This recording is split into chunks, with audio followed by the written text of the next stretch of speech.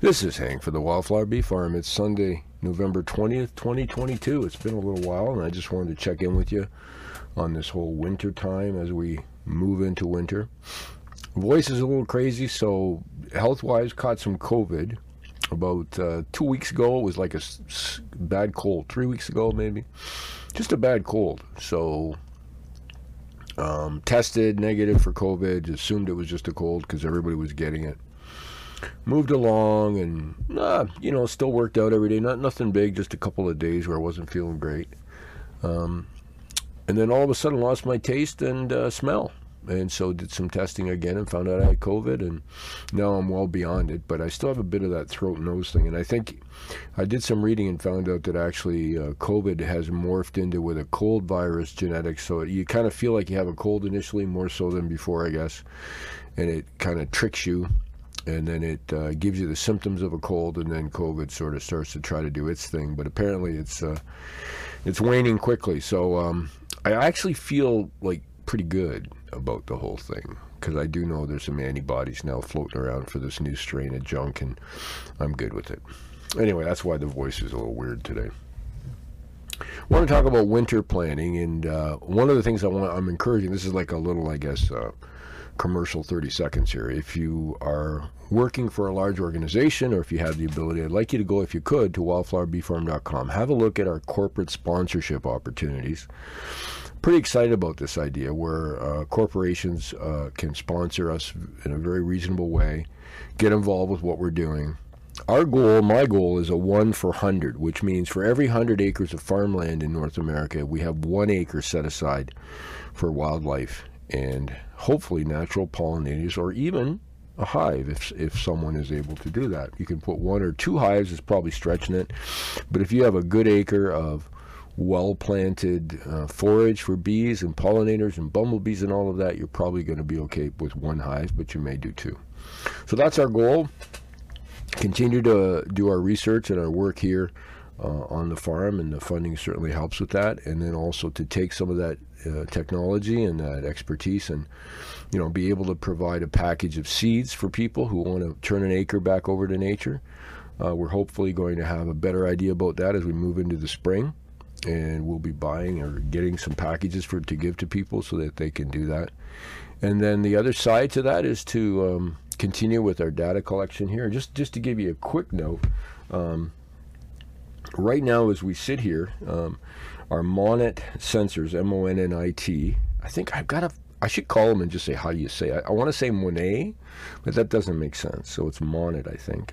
Incredible job. We're talking 1,500 plus feet from the hive to this internet connection here, at least 1,500 feet, probably more, and still sending in regular data. So what we have there is I have a hive that is definitely has no activity in it. There are no bees. The entrance was closed off before any mice could move in. So we could have sort of a controlled temperature. And right now it's -6 Celsius at 69% humidity. I have 1 hive that I'm a little worried about. It's a nuke, and it was kind of weak, but I wanted to leave it. But anyway, it's a 2 high, so it's a double nuke. And we have a sensor at the top. So at the very top, where the hole, there's a circular hole covered with a screen on the top, and in that area is the sensor. We're talking 4.2 degrees Celsius and 41.5% humidity, relative humidity. Now, as we get down to the hives, we have 1 hive at 14.5 Celsius and 21% relative humidity, another at 13.7 Celsius, so almost 14 degrees Celsius and 28% humidity.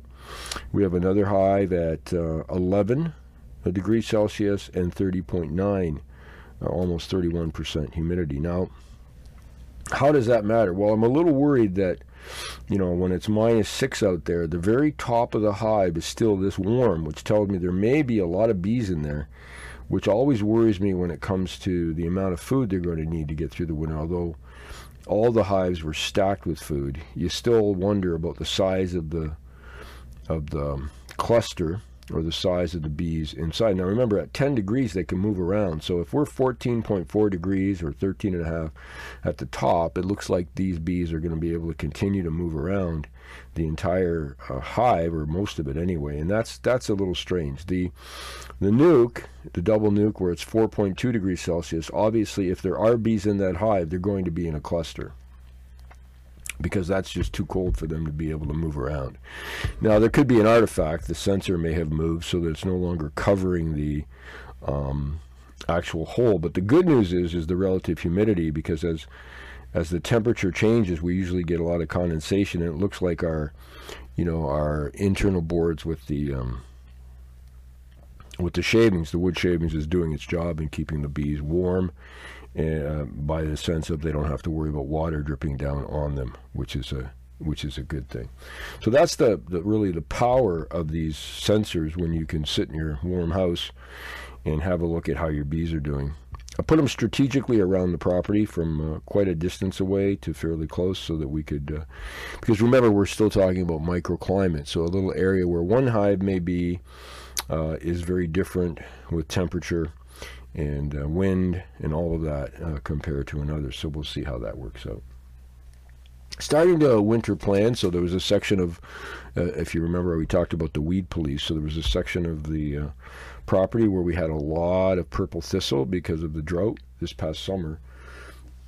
Purple thistle is great, but we'd like some more variety, so I took a small section, and probably about 5 acres we cut with a bush hog when everything was finished blooming.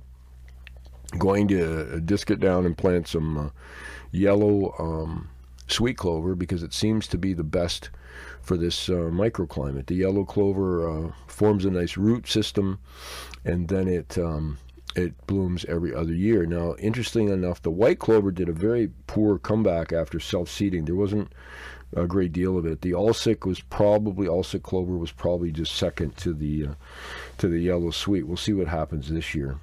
The tallgrass prairie, the most exceptional one we see is the wild prairie rye, I think it's called, and it's just popping up all over the place. It's a perennial, which is exciting. I didn't know that. I thought it would have to reseed, but it not only does it reseed, but it also comes back from where the root system has established itself the year prior. So it's pretty exciting. We have that all over the property, and it's gradually, hopefully, going to be a prominent tallgrass prairie option here on the farm. The final point we talk about, as servant beekeepers, looking and listening to our beehives. So now that we move into the winter, if you remember, we only open our hives once or twice a year anyway. We would never open them this time of the year, because if you do, you're pretty much increasing the risk of your hive dying.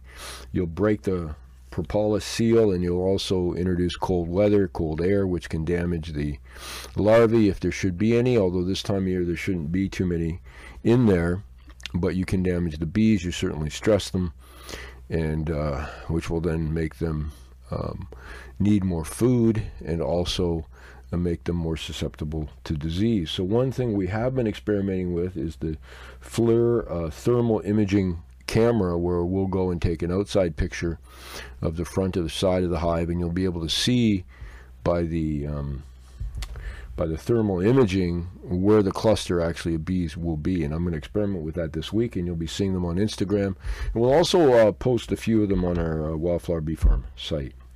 So this is a busy week for us. We're going to be doing a direct educational pitch to different libraries and municipalities about our corporate sponsorships opportunities. So one of the things that came to mind this week, and I'll sort of leave you with this thought, we saw the economic and environmental, mainly environmental conference in Egypt, where everyone from the world came in to look at the environment and what we should do, and all these theoretical arguments, and kids were protesting, and I even saw a 9-year-old give a speech, which, no disrespect, but what does a 9-year-old know about anything? So that was kind of disappointing. That again, it's a child who probably doesn't really know the full implications of what they're doing. I say, look, plant something. Get a shovel out, take something the size of your kitchen table, and turn that into a little wildflower oasis. or in our case, if you're part of an organization or a company and you really want to start to make a meaningful change, become one of our corporate sponsors. Go to wildflowerbeefarm.com and just read what that sponsorship will entail. We'll do a short video directly for you to use on your social media. We'll get your staff involved helping us. And if you have any questions or you just want to talk about it, you can go to wildflowerbeefarm.com, click on corporate sponsorships, and you'll be able to find out the direct contact with me, even my direct cell phone number. And what we can do then is when you look at what we have, so on that site at wildflowerbeefarm.com, we not only have the 24/7 cam, which I know today with cold weather, you're not going to see anything, but just keep an eye out for those warm bursts when the bees want to get out and go to the bathroom. But the other parts we have the coloring book section where we have, I think, over 60 coloring book pages from the farm.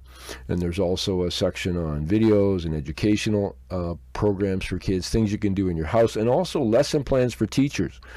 We commissioned with Patrick McGarry, Masters of Education and Teaching. He's an excellent resource in this area, and he's created very specific lesson plans based on our videos and some of the information we have. So please have a look at that. It's all free. You don't even have to register to use it. And that's what's made possible from our corporate sponsors, particularly right now our farm sponsor, osrclinics.com, who are graciously sponsoring us for next year as well. So we're excited about our farm sponsor, but we're looking for corporate sponsors so that we can expand our 1 in 100 program and start ordering some wildflowers and grass seeds for the spring and just do some things to make our world a better place. I'm Hank for the Wildflower Bee Farm. You have an amazing day. We'll talk soon.